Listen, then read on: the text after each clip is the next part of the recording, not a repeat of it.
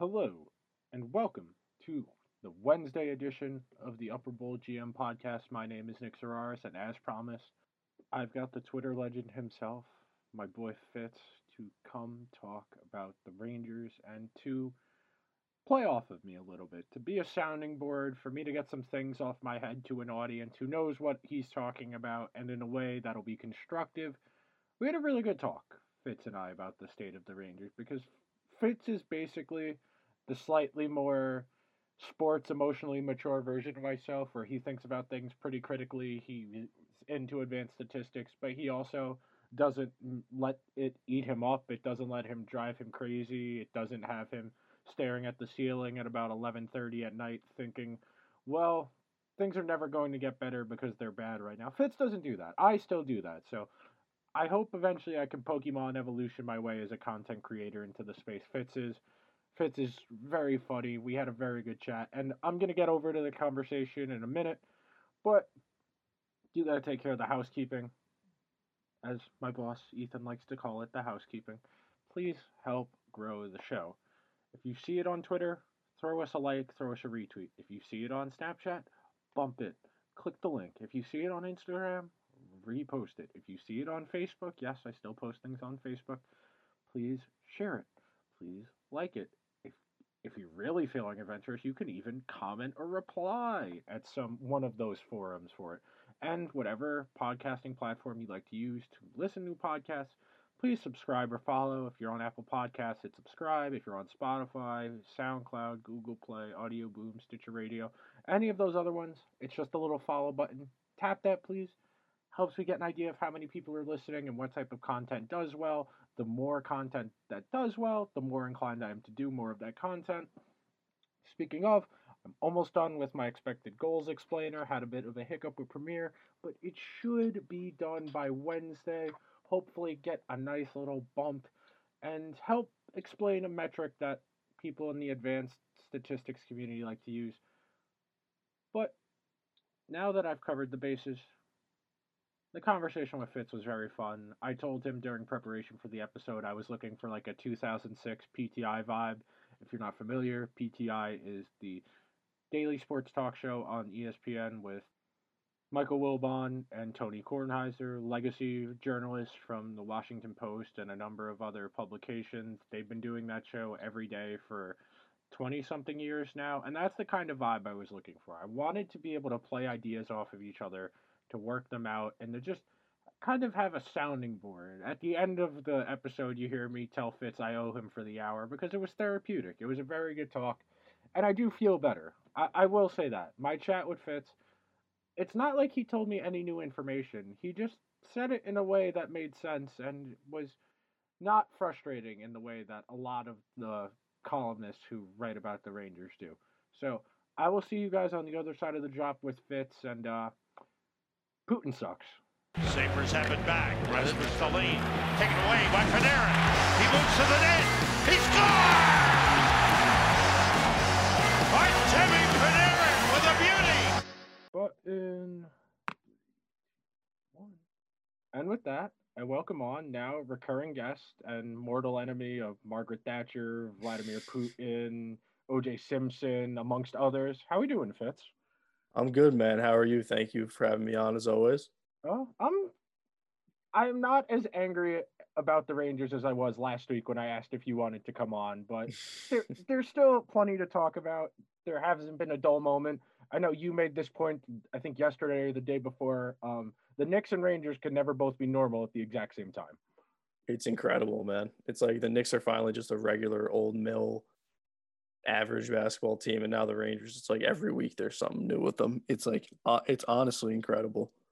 It's genuinely got to be some kind of misalignment of the planets or something along. It's not like, oh, a guy has an ACL, a guy has an Achilles. It's guy has a car accident. It's guy gets threatened by Russian strongman. I mean, we're not talking about like normal things that happen in sports where someone gets injured. Oh, that sucks. Oh, someone got a DUI. We're talking about like, life and death kind of things here that are they're kind of draining.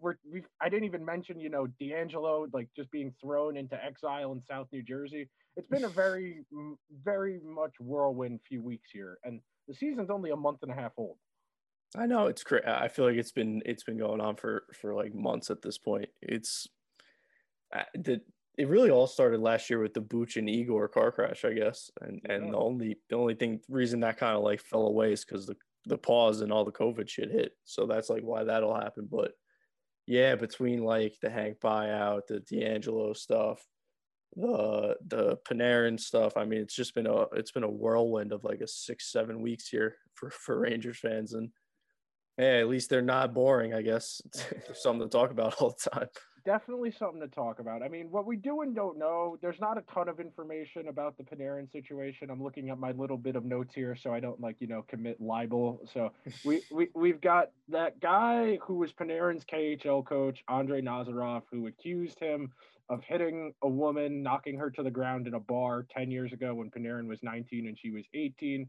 It happened in Latvia, which is worth noting because that's kind of a country with a government that kind of gets leaned on by Russia, that kind of thing. So this will not be a quickly resolved thing. I know this morning on Boomer and Geo, Boomer said apparently this is only a 2-week leave of absence. I don't know how good Boomer sources is. He's been very hit or miss when he's had Rangers information. He was one of the first people that they were coming back from the lockout, but he's also just been wildly wrong on free agency and trade. So Yeah, all the time.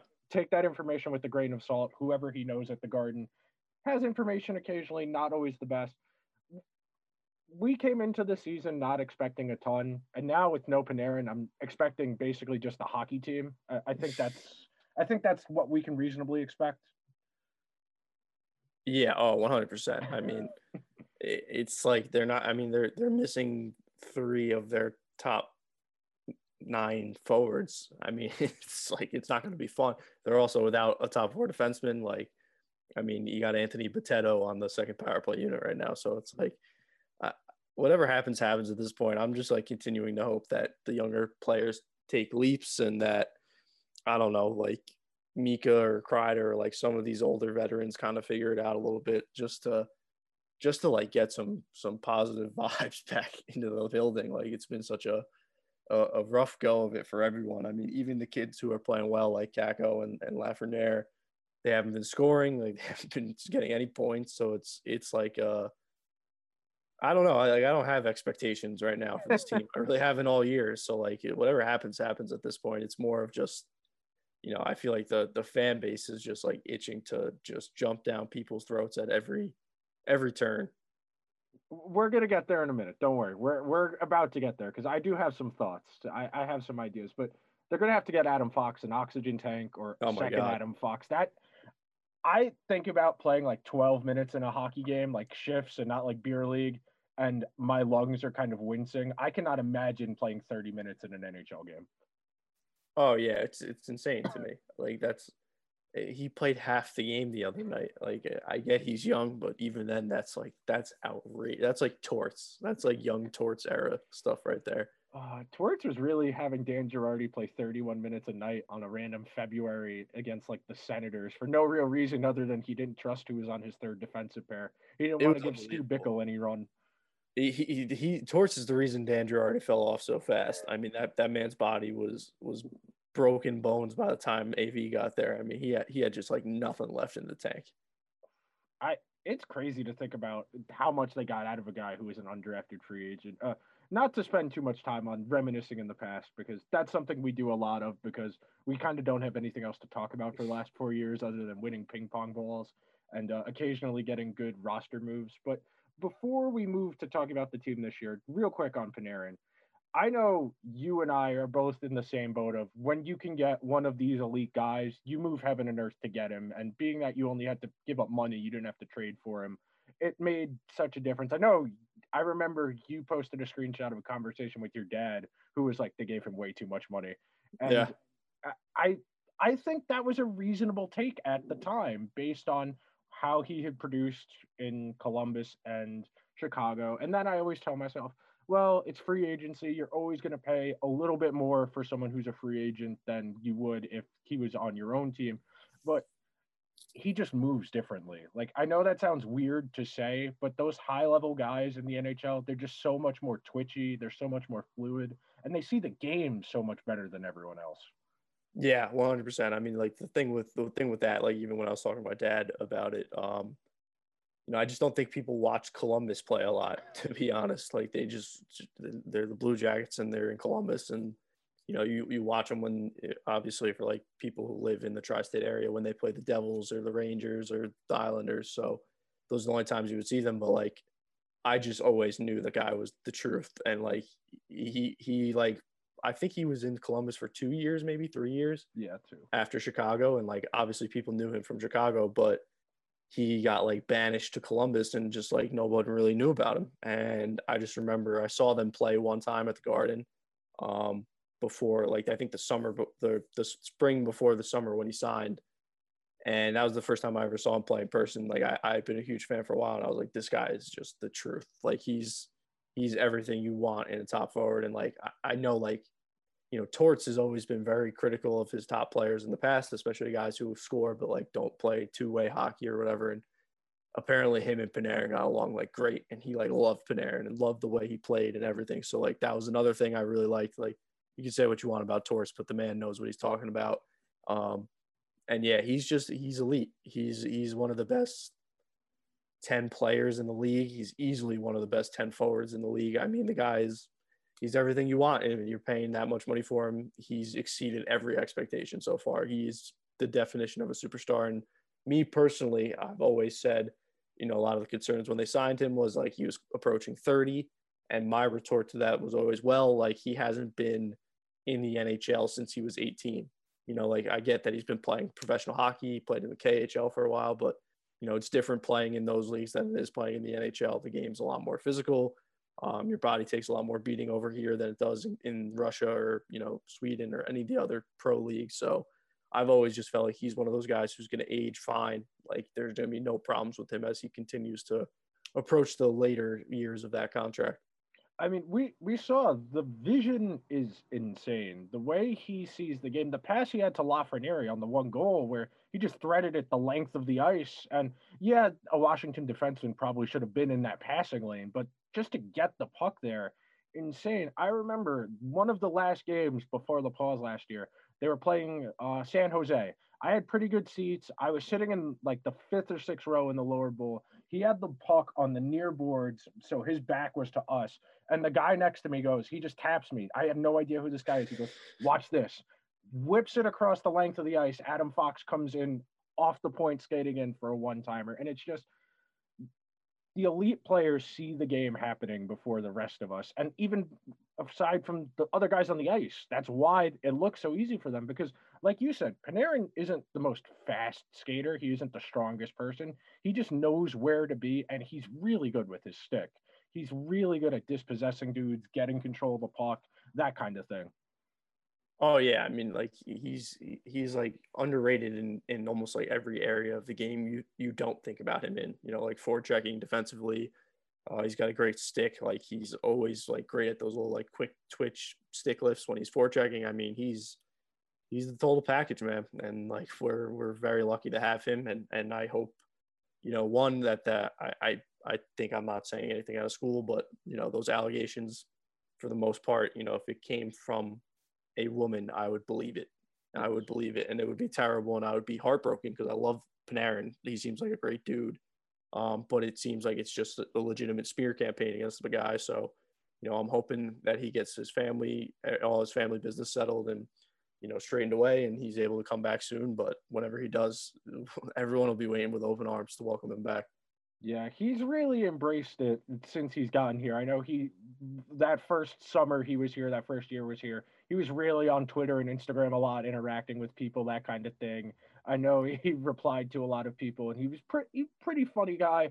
I know that a lot of the post game stuff, and that's what we've seen from all the people they've had go before the media the last 2 or 3 days, is all of them saying he's such a funny guy. You guys don't really get to see what he does for the rest of us, but he's a really good friend to a lot of those guys. I know that especially in this kind of environment where they're not allowed to be around each other a lot, they're pretty isolated. it's important to have a healthy locker room, and not having someone like Panarin around sucks because that's one of your boys and you don't get to interact with a lot of people. And especially in that kind of environment where it's grueling, there are expectations. The team kind of half-heartedly gave a wink wink like we don't expect to make the playoffs this year, but we expect to make the playoffs coming in. And that's got to be taxing on them because they came in expecting to, all right, if we're not going to make the playoffs, we're going to be pretty close. And thus far, they haven't played horrendously bad, but the underlying little things that we're about to talk about, they are realistic and they are draining. We saw it. I mean, on a normal team, a guy making a smart ass comment to someone else doesn't result in a fist fight. Oh, I still can't get over that. Oh, it's so funny to me. It's like one, you can't get over getting benched, and then you just let it culminate. You let it like linger for like 3 weeks, and then you punch the goalie. I mean, or chirp the goalie and get punched by him. I mean, he's such an idiot, man. He cost himself so much money over the past year and a half, maybe. I mean, I don't even know. Honestly, just a year coming back to life. I mean, most people didn't give a shit what Tony DeAngelo was saying up until I would say the pause kind of happened, or I shouldn't even say that. He was like keeping a genuinely kind of low profile for the most part. Yeah. And then the pause happened, and he started tweeting about COVID. He started the podcast. The election came around, and then when Trump left Twitter, he just got his stuff and left. I mean, it just all like, the thing to me that I think people forget is like him being scratched because of the unsportsmanlike conduct penalty. Like, that's not new. That's like, that happened his first year David Quinn was here. Like, David Quinn, something happened. We never found out what, and we never will, because that's just the way this stupid ass league works. Like, he got scratched for multiple games because he was mouthing off, and like they straight up told him, they said, if you fuck up one more time, we're going to get you out of here. And not only did he do that, he did that in such an unbelievably spectacular way that it caused like hysteria on Twitter that I haven't seen for hockey in a very long time. Yeah, when even mainstream people are just firing off chirps, like casual people who occasionally dip their toes into the hockey water are tweeting about it. It's like, wow, he fucked up royally. We're talking about like generational money. Like, if he was just halfway normal, like every other like right leading person in the NHL who just kept his thoughts to himself, we're talking about someone with, if he just had a normal personality coming off a 50 something point season, quarterbacking a top 10 power play in the league, everybody would have been pounding their fists on the table to give him a 5 or 6 year extension, 5 or 6 million a year. No questions asked. If it was Adam Fox who was up for an extension last summer, we would have all been pounding the desk. 5, 6 years, 7 million per, no questions asked. You keep a guy like that around. But when you're that much of an asshole, you just can't keep quiet. And we all know people like that. We've all grown up with someone who they always got to get that one last joke in. They always got to get that one last dig in, trying to make everyone else laugh. And in an environment where, all right, we get it, you're trying to be funny, we just lost again, maybe not right now, it's very funny. I'll leave it at that. It's very funny. Yeah, it was just a hysterical situation. All right, so now that we've kind of touched the bases, the main reason I wanted to have you on was you've been the more mature voice of reason in this, of the season doesn't really matter, it's only 56 games, this team wasn't expected to win anything right now. You've been a voice of reason in my ear, and every time I go to fire off a tweet being like, David Quinn is a dumbass, why does he have this person on the power play? I hear a little voice in my ear, and it's Fitz going, it doesn't matter, it's a 56-game season. It's fine. It's fine.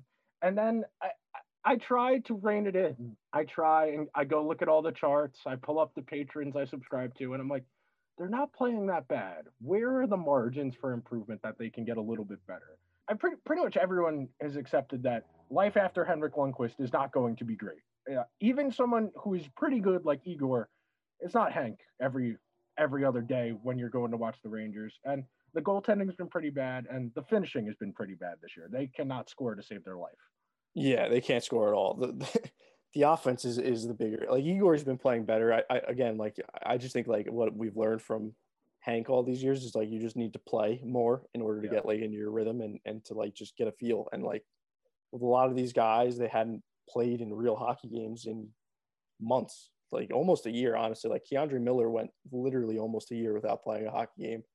So yeah, like the offense is the finishing is more of what bothers me than anything else because like you said, like the underlying numbers are pretty good. Like they're like not getting caved in on shot wise anymore. Like I mean, part of that is just Keandre Miller and Fox are just like pillars on defense, and like I give Quinn credit that like even when just those four, the Fox, Lindgren, Miller, Trouba, he wasn't even playing the third pair. He was playing in like game. So I was like, all right, like I like that. Like who your guys are. I just let him go. But yeah, the finishing is a problem. I mean, Chris Kreider's always been a streaky player, but he can't score for anything right now. Mika's drop off is unbelievable. Like he's playing better the last couple of games, but like during that big stretch where it was like ugly, like he couldn't even receive a pass. Like he couldn't do anything. He looked so bad. Like I couldn't believe it, honestly. I was like, I genuinely can't believe this was the guy who was like on the hottest streak I've ever seen in my life. Not even a year ago. But the problem is they just don't have any bottom six scoring at all with the guys out of the lineup that are out now. Like Philip Hedl is like a team MVP at this point because he left and like there's just no one to replace him. Like I think everyone knows at this point that Brett Howden's a fourth line center. I think even the coaching staff for all the faults they've had in the past, like of kind of like giving him an extra chance, they straight up just put him on the fourth line to start the year. And even when the injury happened, they were kind of hesitant to move him up. But like Gauthier, like people like Gauthier a lot. I don't know. He seems fine to me. Lemieux is like very good at drawing penalties. That's really it. That's really like all he does out there, which is like good for him. It's a good skill to have. But I mean, they just, Colin Blackwell and Kevin Rooney are good NHL players, but the fact that they're like relying on them to play heavy minutes right now, it just shows that for all the good that has happened and all that they've added to the team and the organization since the letter came out, they still got a ways to go. And like they desperately need another center. Like honestly, I would only pencil in Hedl right now as like a center of the next 2-3 seasons. Like I think Mika, I genuinely don't know what's going to happen with him. I can't see them extending him long term after the year he's having right now, which is almost a blessing in disguise for the team. Because if he would have kept up his pace from last year, they would have had to spend so much money on him, and it would have just caused a lot of problems. So, the center is just an issue right now. Like everything else, I genuinely feel fine about. They have wingers, they have defense. They just find goalies every year. It feels like like every single time you look up, they sign a guy from college or they draft someone. They always end up becoming good, which is just like unbelievable. That's like the one aspect of the Rangers scouting department that I'll never ever bash is their goalie scouting, because they just continually find these guys, whether it's way back when with Talbot or even now with Georgiev, even though he's not a starting goalie, he's a good backup, but it's tremendous. But center, go get Jack Eichel. Wait until the end of the year when he's ready to make his request, and go steal him. You got wingers, you got picks, you got defensemen. But boom, package them together however you need. They're already trying to run him out of Buffalo. Mike Harrington is doing his one-man marching crew of, well, he doesn't skate hard when he's going for a line change. That means he's not putting in enough effort. Did he really say that, Mike Harrington? Yes. That's so funny. That's so funny. He really said he's been doing this since he was a rookie and no one ever corrected him. So do with that what you will, but I don't like it. So this is going in my column. And I mean, we've talked about, I think everyone on the planet has talked about, Ryan O'Reilly saying, I played in Buffalo for so long, I stopped liking hockey. Stopped loving the game. For a professional hockey player, and like this is hockey we're talking about. We're not talking about like Anthony Edwards, who's like, I would have rather played football, but I'm better at basketball, so I sucked it up. Like Ryan O'Reilly is a very, very good hockey player who now won a cup, who's second round pick. He's like 33rd overall. But we're talking about someone who's a really good hockey player, just being like, the life force was drained out of me for so long that this organization is this bad. Buffalo is a dumpster fire. I don't understand how the Bills are run so well and the Sabres are run so horrendously, because they're owned by the same people. It's incredible. I just don't. I like I don't even have words for it, man. Like they're just so bad. They're The such a ring, terribly run organization the from ring, top to bottom. the ring's dilapidated. I don't know if you've ever been to the KeyBank Arena up in Buffalo. It is falling apart. Like the urinals run onto the floor. The seats have mold on them. We're like worse than the Coliseum. Like I don't know how that's possible, but like from a maintenance standpoint, worse than the Coliseum. But circling back around to the roster right now, we're in the same ballpark. We agree on that.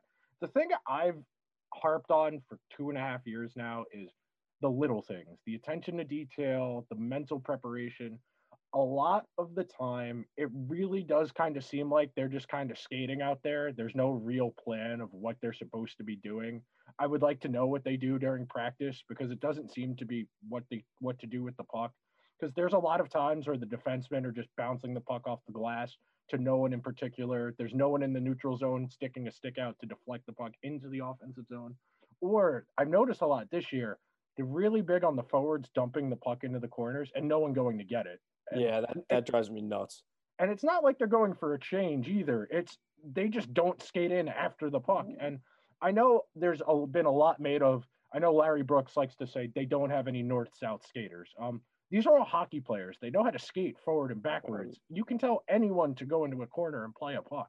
Plus, like, isn't that what Chris Kreider? Isn't that like what he's been his entire career here for almost 10 years at this point? Like, he's the ultimate north-south player. He literally can't skate east-west. He can't do it. So, like, I don't know. Larry's still trying to get Josh Anderson to the Rangers somehow. But yeah, there is definitely things that irk me with like the way they play. Like the line change stuff is Insane. unbelievable. Like that's like my high school team I played on used to not be able to change lines sometimes. Like that should not be happening. It's one thing if it happens every once in a while. That's understandable. Or like a too many men on the ice penalty, understandable. But like this has been happening consistently for 2 years now. Like it's incredible. They make there's the other night I forgot who they were playing, but like the other team regrouped at their own blue line, and like you just see 5 Rangers going to the bench, No and all one of a came sudden back. no one came back. Yeah, they're just coming up the ice. I'm like, what is happening right now? It's baffling sometimes. It's because Quinn is constantly changing the line, so no one knows who they're supposed to be with, so no one jumps when he yells whoever's supposed to go out. And that's No, you're another 100% right there. yeah, that's his solution to everything. It's not changing how they play, it's changing who plays with who. And there's something for that. If not you can't get anything going, trying to juggle things, I get that. It just at some point you gotta have a plan here. I mean, I really felt like he got badly exposed in the bubble where after 2 minutes into the game when Quickie got knocked out, they just didn't know what to do for the 3 straight games. There was no plan. Yeah, no, 100%. The bubble was horrible. I mean, the fact of the matter is, like, after all those games, I remember, that people still say this, that like they're not tough enough or physical enough, and like even David Quinn said it. He was like, "We tried to be too physical, and that's why we lost because that's not what our strength is. We are a skilled team that needs to use our skill to win." But then you look back at him and you say, "Well, it's your job to get that message across." So like if they're not listening to you, that's a huge problem. But like the He line rubs juggling. me the wrong way. That's what Yeah, I want to say. He rubs me the wrong way. He talks to me a lot like hockey coaches I had as a kid, and I just don't like that because like these are professional hockey players. You don't have to yeah. treat them like 9-year-olds. Like give them a little bit of leeway, that kind of thing. No, 100%. I completely agree with that. It's like he's a college coach. It really is true. Like, and I understand why they went that route because they're going to have. I mean, you look at it now. That I think they when everyone's healthy, they have like 2 guys who are over 30 in the lineup, which is like understandable. But at some point you got to realize that these are grown men and they can be spoken to like grown men. But yeah, he's painfully average to me. Like I don't think there's anything crazy he could do that will make them a better team right now, specifically like especially with all the injuries. I mean like that's Jeff Gordon's fault that there's no centers, like there's no one else to call up and play center, or that like Adam Fox and Brian Lindgren's playing 3-on-3 OT because there's no other defenseman once Keandre and Dribble went down. Like that's a roster construction issue. But like to me, David Quinn is not holding them back. Like I know a lot of people like to say that, well, he's destroyed the development of players. I'm like, who? I always say who, and it's always like, well, Kako. I'm like, well, Kako's been significantly better this year. Well, Heedle. I'm like, oh, well, Heedle has taken a huge leap the last 6 months. So like that's, people can say Adam Fox. I mean, like the thing I have a problem with is you can't blame someone for not developing players and then not give them credit and just say, well, like he was good anyway, so what do you do? Like you can't have it both ways to me. So like if you want to harp on how bad Kako played last year or, Heedle only being the third line forward for a lot of the year, I understand that. I truly do. Like I'm with you. But at the same time, like he's not the one that put the roster together. Basically Jeff Gorton told everyone who listened that they wanted to trade Ryan Strome last year over the offseason, and they just couldn't find anyone who wanted him. So they kept him because they have no one else. There's literally none of the other centers are ready.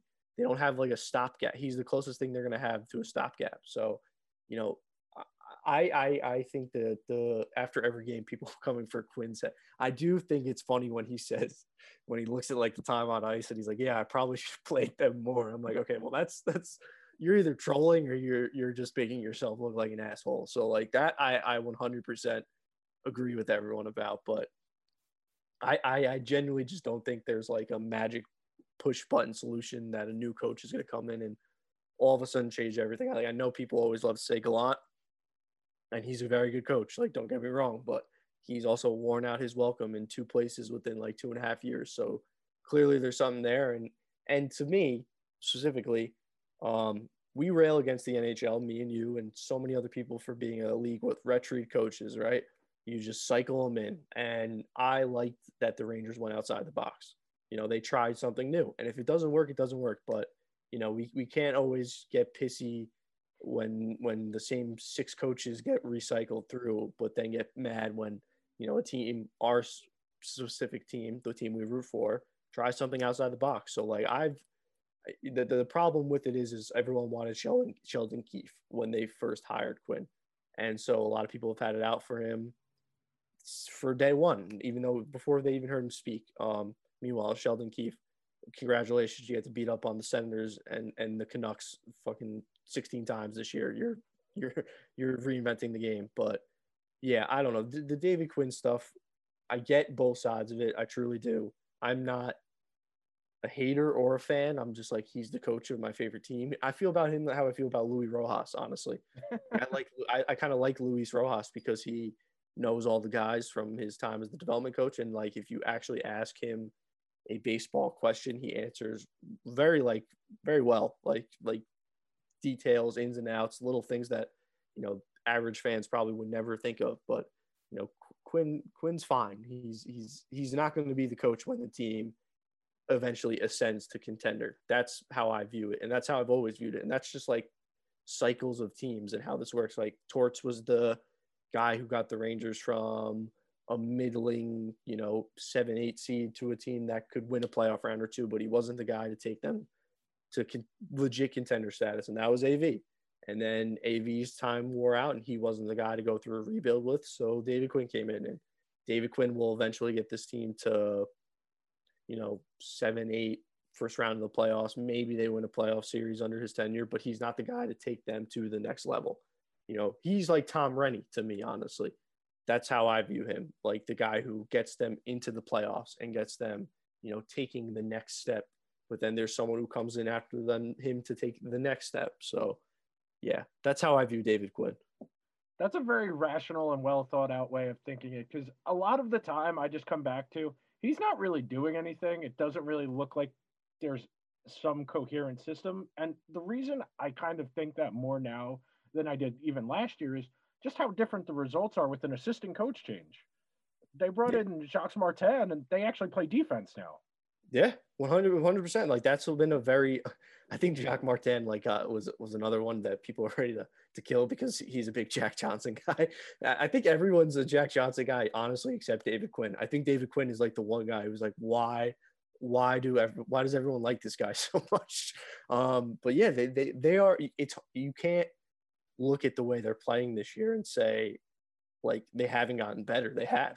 Like Yeah. they are a much better team than they were like even when they were going on that crazy hot streak last year, they were horrific defensively. It was horrible. I mean, especially after they traded Brady Shea and Brendan Smith was playing like 18, 19 minutes a game. But now they're like solid. They just can't score. Yeah. And that's some of it's puck luck, some of it's they just don't have high end talent in the right spots right now, or the guys that project to be their high end finishers just aren't there yet. Like Lafreniere, Kako, Booch has taken a big leap this year, which that's the guy I always point to with David Quinn. Booch.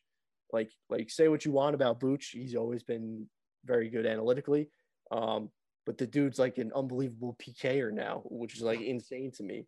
He looks like prime Henrik Zetterberg out there killing penalties. So like those are, they need a goddamn center so badly, and it's like I don't know when it's coming, but it's going to happen before the beginning of next season. They will have a different top line center, in my opinion. I have a really funny question for you. Why is it so fun to make fun of Ryan Strome? What is it in particular about him that everybody finds so funny? Because this isn't just a you thing. It isn't just a me thing. Everyone on hockey Twitter loves – people who aren't fans of other teams are like, why does everyone talk about Ryan Strome? There's something innate about him. I mean, the celebrating the puck that didn't go in the net is one of the funniest things I've ever seen. Him throwing his arms up in the Bruins game, going full Swaggy P in a hockey game. Oh my god, it's like that's really what it is. Like I've never seen a player have so many chances. Like he could have easily had 90 points last season, like easily, and he had a career year with like 60, I think. And like you look at it and you're like, god damn, this guy could have had like 25 more points if he just knew how to finish. Like. Panarin sets him up so beautifully all the time. He gets so many looks on the power play. He gets so many like rebound chances. He just can't score. And meanwhile, the goal he finally does score is a wrist shot from the blue line that just gets through everyone. And it's just I look at it and I'm like, this sport is so stupid sometimes. It's just so dumb. I think back to during the pause that he posted that video of him taking like 5 slap shots in his driveway and then going back inside and being like going back to Warzone now. And I forget who it was. I think it was John Tavares commented something like, "That's all you got to do when Panarin's on your team." Yeah, and I'm like, even the guys in the league realize this guy's a clown. It's so funny and like genuinely, I kind of like Strome really hasn't been that bad. He hasn't. It's just fun to make fun of him. It's so much fun to make fun. Him and Brett Howden. Like I don't know what it is. Brett Howden, at least there's a reason he's just not good.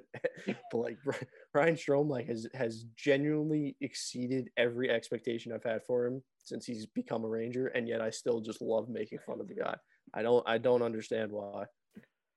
Howden is, I forget who it was that tweeted it the other day, but it was like he's going to go on a date with someone and tell them he's a hockey player, and she's going to look at his hockey DB while he's in the bathroom, and he's going to come back to an empty table. That shit was hysterical, man. So I will say this year, I don't know what it is. I think that maybe it's just because like who I follow and what I see now. I feel like Rangers Twitter has become so much more fun. Like it's so much less of like, during those first 2 post letter years, it was so miserable. Like there was like everyone was arguing about like Neil Pionk and John Gilmore and like and everyone, it was just like, why? Like none of these guys are gonna be here in 2 years, and now it's just like, fuck it. Like no one has any expectations anymore. Let's just let it fly. Let's just have fun. And like that's how I've viewed it since the start, and it's this year. I feel like it's the culmination of it. It's so much more fun than it's ever been. Whether it's people making fun of Ryan Strome, making fun of Howden, how much people love Panarin or Keandre. Like Keandre Miller's been just a revelation this year. I mean, it's unbelievable. I know a lot of people like give the Rangers shit because they didn't get him over here last year, but at the same time, it's like, well, the kid wanted to go back to college for another year. So what are you going to hold it over their heads for that? I mean, I would have went back to college another year too if I was him, but this year's been just so much more fun. I don't know. Even last year wasn't as much fun. Yeah. Even when they went went on that winning streak and like that hot streak, it was more like everyone was still like waiting for the other shoe to drop. And I think genuinely this year that like the fan base, or for the most part, the fans who like realize what's happening knew that last year was just like they caught lightning in a bottle, and that clearly they were just not, they were one of the worst teams that made the play-in round and then the bubble. Like they just weren't ready for it. And this year I think everyone realized that they're still like another step away. That if they didn't make the playoffs this year, it would have been like some catastrophic failure. But that you just want to see, Kakko, Lafreniere, Fox, Miller, Heedle, those guys all take a leap. And for the most part, they all have. Like Lafreniere is obviously a rookie, but even last game, he looks so much better than he has in a couple weeks. He's another one. He just can't score right now. Like that's just sometimes you just can't score, and that's been the problem for this team this year. But I don't know. I'm having a lot more fun watching them this year than I have in a long time, to be honest. They got to get that man Lafreniere some help. That guy was the first overall pick in the entry draft, and he was playing with Kevin Rooney and Colin Blackwell. Like that guy, who the first overall pick plays with usually? Your Jack Hughes is playing with like Kyle Palmieri, like actual NHL hockey players. Put your guys in a position to succeed. I do think that's a legitimate gripe. Yeah, I do. And then it's actually funny because I was at work the other day. I was actually like, there's a Quinn like availability, and someone asked him about that with Lafreniere and Kakko.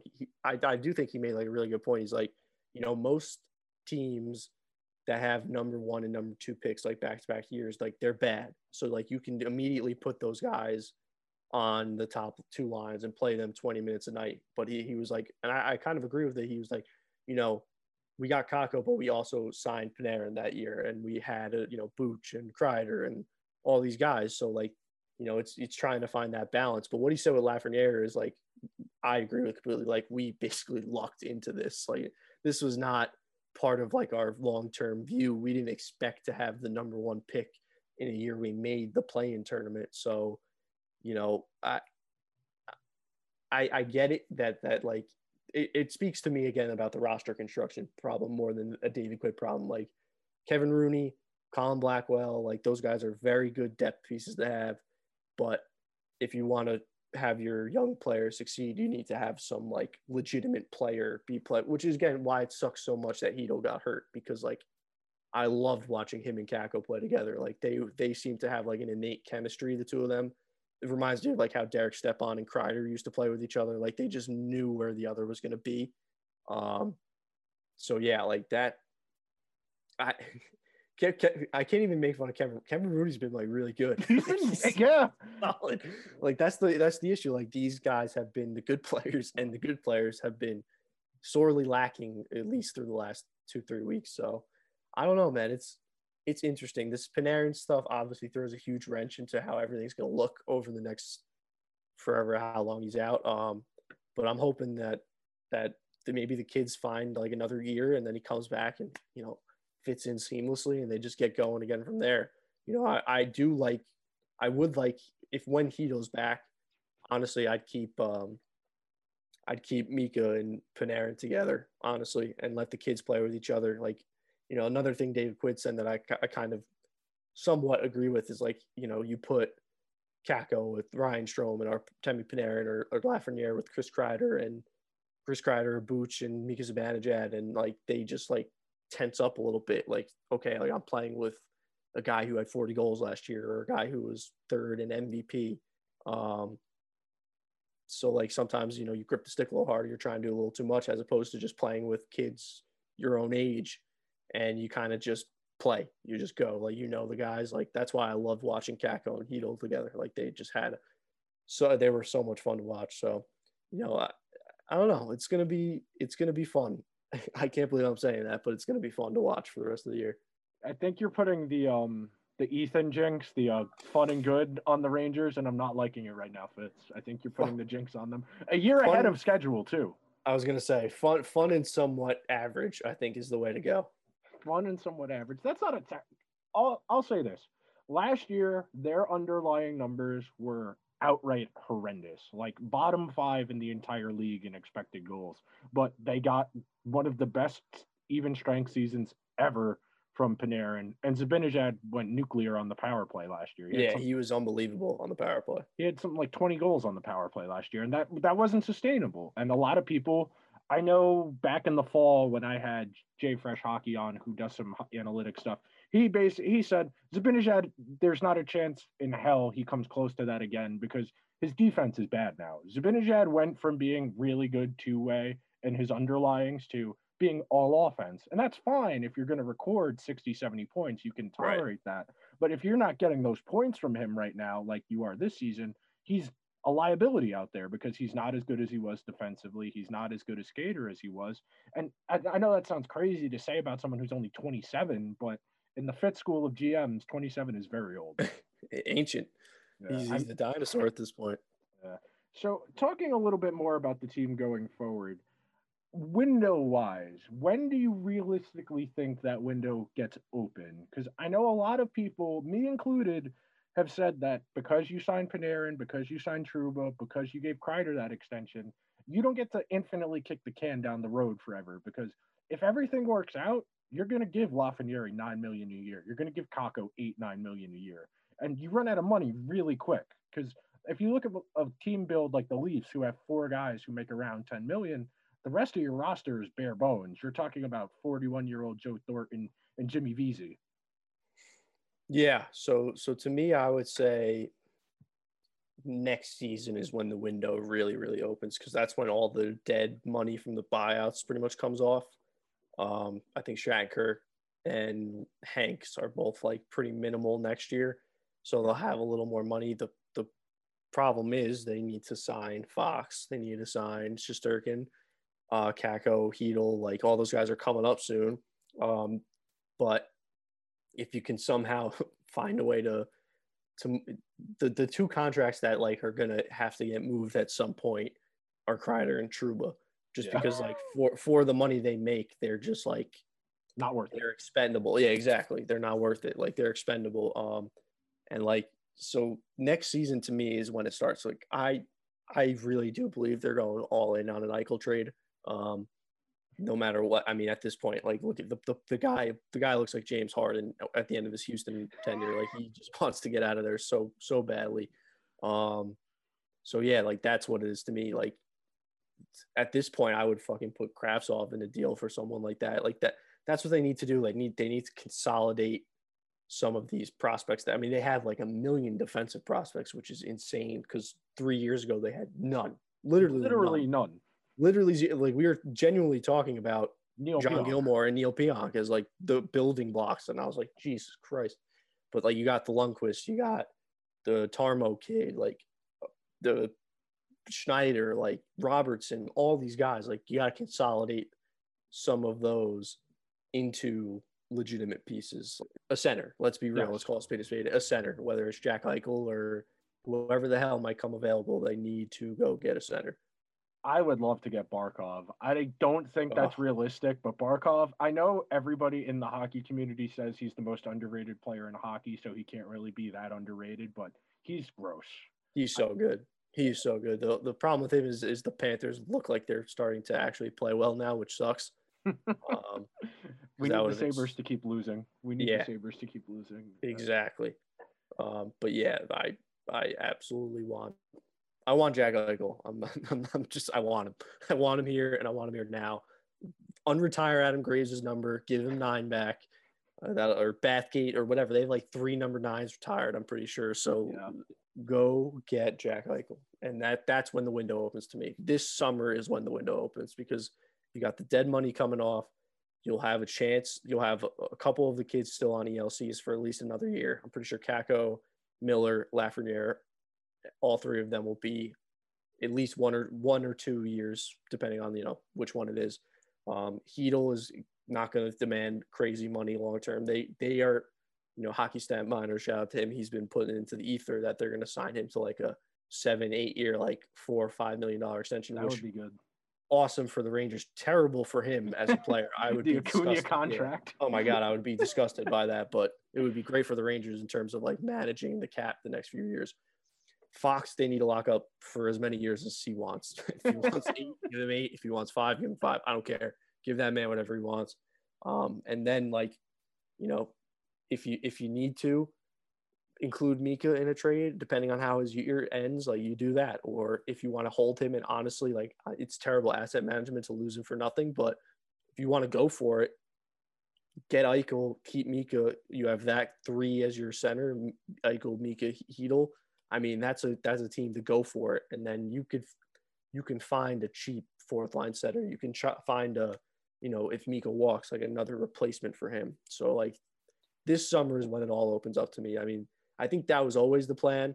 And I've been, I've flip-flopped on it myself. You signed Panarin, you got all the kids on the ELCs. Why not go for it then? But you're just not ready yet. And I think we all learned that. I think the Carolina series really taught us all that it's kind of, they're still a piece or two away from really taking the next step. But sometimes the pieces come internally too. I mean, Keandre Miller has literally transformed them from a horrific defense to a good one, him and Jacques Martin. So like maybe one of the kids pops, maybe Morgan Barron pops or something. So, there's tons of options, but they need to find a center. And as soon as they do that, that's when the window opens. Okay, Andre is so impressive. And the thing I know a lot of people have pointed it out, but the way he's able to recover position because he is so fucking tall, the way he's able to make up space when he is out of position or makes a miscue is incredible. Yeah, it's unbelievable. He genuinely looks like it's how Mark Stahl looked when he didn't have, one eye. He was like literally could use his size and his skating ability and his reach to just make up for anything pretty much. And yeah, one of the terrible, it sucks that Trouba's hurt, but I think it's pretty cool that Keandre is going to get some power play minutes now. I think that's like a place he can thrive. I'm still like amazed how good he looks, because like even the people who watch college hockey a lot, like I would check in every now and then if it was on like TV or on like my streaming services, to see like how he looked, and he looked good. He looked like a very good college hockey player, but he is a star, like a legitimate, the first game he looked nervous as hell. I think a lot of them did. Quinn bumped him down for a couple of games, and then they decided to move him back up, and it just clicked, and he hasn't looked back. I mean, the kid's a stud. That trade, that like Rick Nash, Nick Holden trade tree. That was a all-time great trade for the Rangers. I mean, what it landed them Lindgren. The shout out to the Blue Shirts Breakaway guys. They say it all the time. It landed them 2/4 of half of their top four defensemen right now, Miller and Lindgren. So I mean, that was a home run. God, I know this is like the epitome of a dead horse, but comparing that to the McDonough Miller trade is like egregious. That's the worst. I'm a big Jeff Gorton fan for what he's done. I thought he was very aggressive with how he rebuilt the team. And obviously people love to be like, oh, well, they got lucky with the lottery. Well, no shit. That's what the lottery is. Like, if you can't understand that, we're having a bad faith discussion. But yeah, the McDonough Miller trade is just in hindsight, it looks so bad. At the time, it didn't look good, to be honest. But in hindsight, it looks so much worse. I guess the first round pick they got became Nils Lundqvist, but even then, like, he hasn't played a game for them yet. So how great can it really be? He's going to be playing a lot of games in Buffalo if you have your way, it seems like. Absolutely. Him, Braden Schneider, Robertson, Ryan Strome, Kravtsov, send him.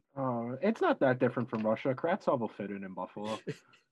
So when we're talking about teams that this style of play the Rangers are looking towards, this high-end skill base, a lot of up and down speed, I think the mistake a lot of people made talking about Tampa last year was how important their third line was. Like, Blake Coleman was good, but like, they won the Stanley Cup because Braden Point was insane. They won the Stanley Cup because Victor Hedman was awesome. I think what you realistically should be looking at is Colorado and Vegas. Those are the two teams that the Rangers have similar skill set guys to match up with.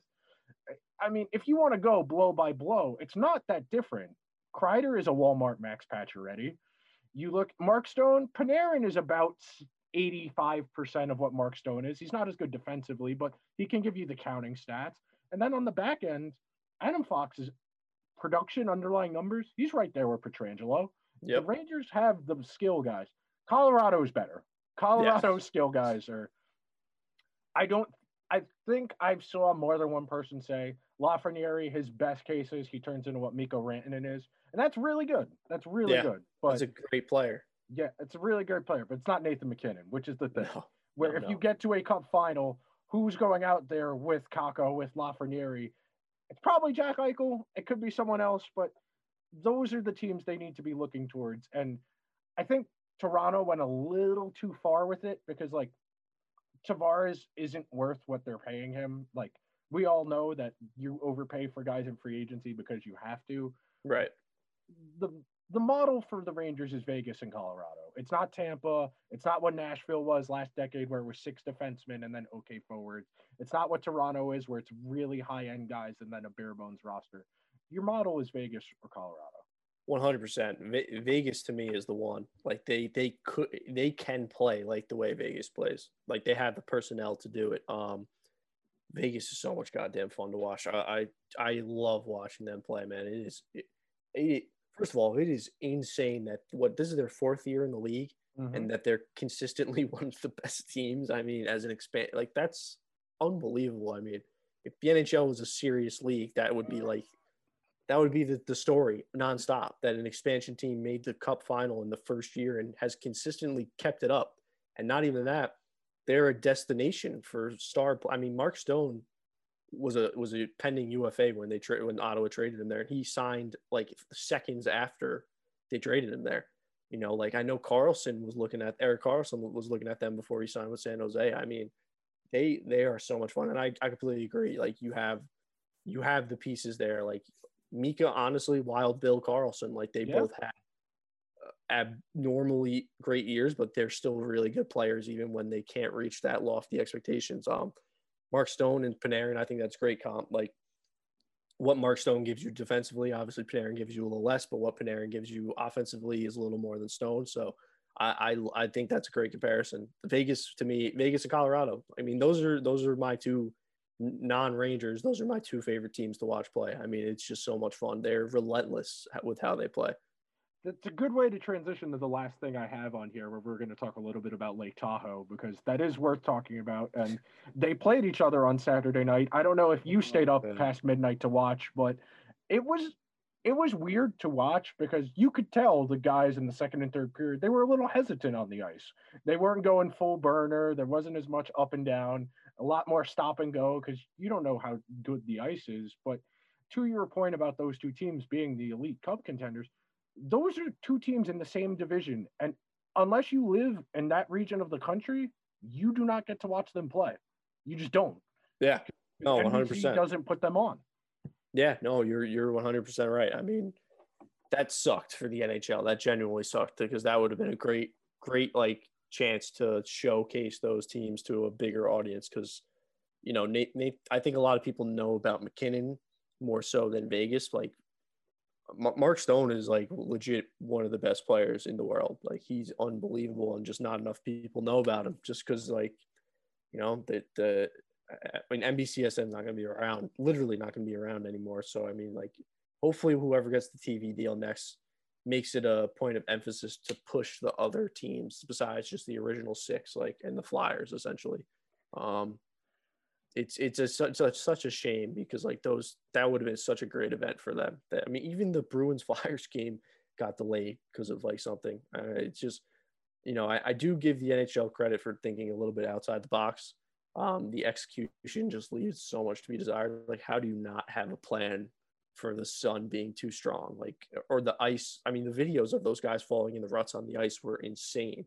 Like that looked like rinks I used to play at. Like where there was just like gashes in the ice. Oh, I just don't know, man. The NHL, it leaves so much to be desired. And the thing is, there is such a vacuum of space because all of the media rights are consolidated amongst just 2-3 networks.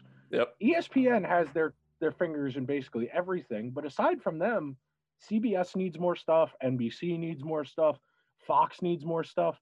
There's such a vacuum of space the NHL could fill up. I know on Saturday night during the game where David went Super Saiyan, he had 5 points in 30 minutes.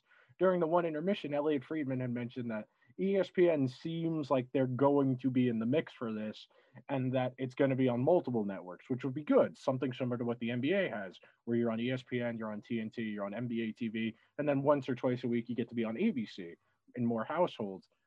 I do think ESPN could go very wrong very quickly if it's, John Buccigross and Barry Melrose, and that's it. I Yeah. don't think ESPN, as constructed right now, has the personnel to do hockey.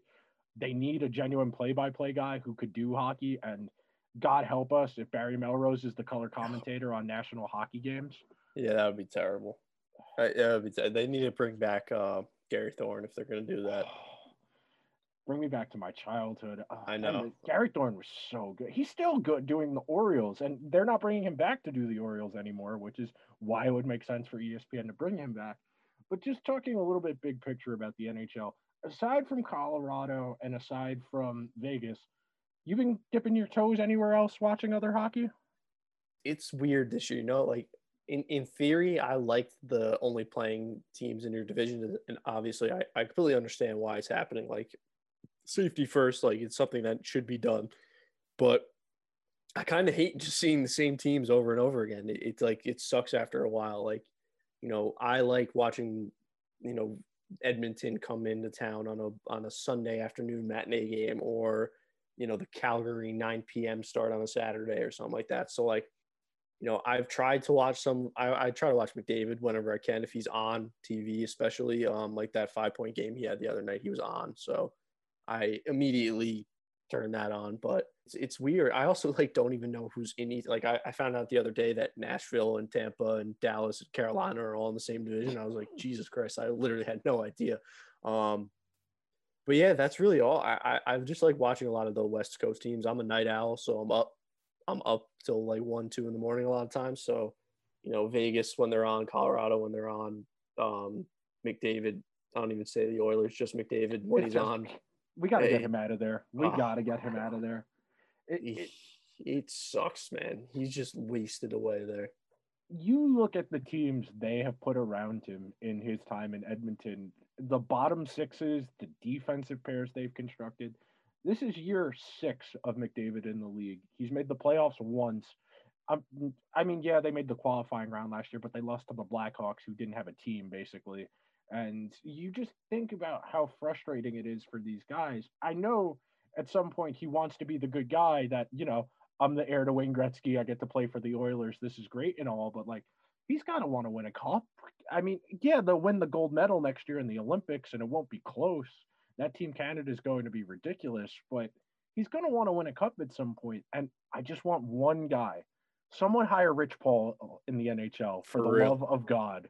Someone get Rich Paul in the NHL as their agent and make a bit of noise, cause a problem, get your situation better. You don't deserve to just waste away because of blind loyalty. No, you're 100% right. You really are. It's he needs to get out of there. I mean, loyalty is overrated as fuck anyway to begin with, and like, why should he be loyal to a franchise that's literally done nothing? They've won one playoff series in. I think he's been in the league like 6 years already. Like, give me a break. Like, if you're gonna sign a long-term deal and then the team doesn't build around you, I would say like 5 years is like it. Like that's pushing it to me. Even I would say like half, 4, and then like, all right, like you've failed, so get me out. I mean, you're about to, the guy who's going to do it is Eichel. Yeah, like he signed the massive deal, but they are such a dumpster fire, and that he's going to be like, all right, I'm out, I'm done, I don't care, I'll sit out. You could find me, I'm out of here. Like get me out of here. I'm gonna go coach high school hockey in Boston until someone trades for me. Fuck you guys. I'm gonna go be Ben Affleck in the town. I'm just gonna go work construction. Talk about how I used to play hockey. Sand and gravel. There's so much potential for the NHL, man.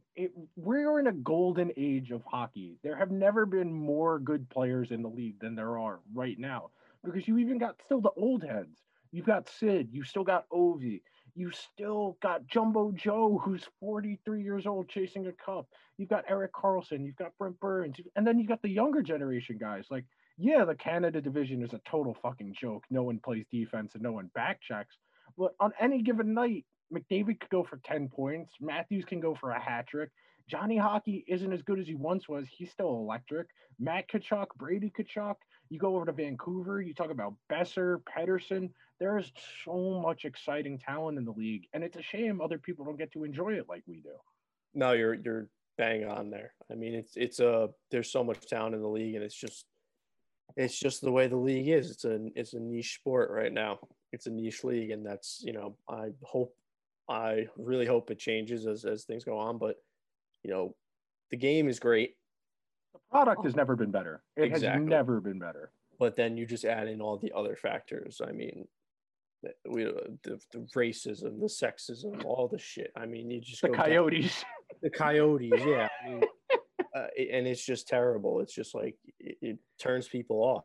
It sucks. It really does, and it's disappointing to see, because, like you said, there's just a golden age right now with all the talent that's in the league, and like the crossovers between the past stars and the current stars, and hopefully they figure it out at some point. I'm not very confident, but hopefully they do. Oh, no, absolutely not. But before I get you out of here, I do want to say, I did see someone on Twitter say that the original six was a better era of hockey, that we are not in a golden age of hockey, because those guys, only 6 teams were in the league. So only 6 teams worth of players made it. So by default, because there are more teams now, there are less quality players than there were back then. I'm just going to say this. Connor McDavid is he's outskating people backwards in 1945 if he's going backwards the entire way. He would score 4 points a game playing righty if he wanted to. Playing in Gretzky's era, he would have scored 2 points a game, 3 points a game. Like, yeah, all of Gretzky's stats are insane, but you got to add the caveat of the goalies played stand-up. Oh, yeah. Oh my God. It's like not even... It's not comparable. It's not. Those stats need to be weighted. No one will ever come close to any of them.